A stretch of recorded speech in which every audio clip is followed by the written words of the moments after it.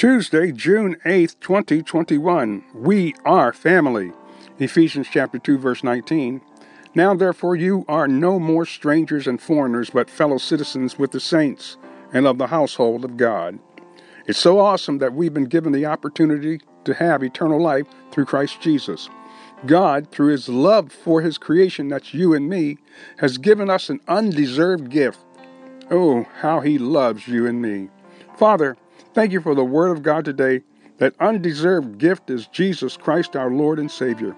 We pray right now, according to your word, that you would save those that are lost. We pray that you would heal the sick and deliver those that are bound.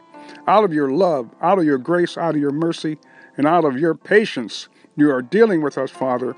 Hallelujah. We pray once again for those that are lost, save them, Lord, and those that are sick. In Jesus' name, heal them. Amen.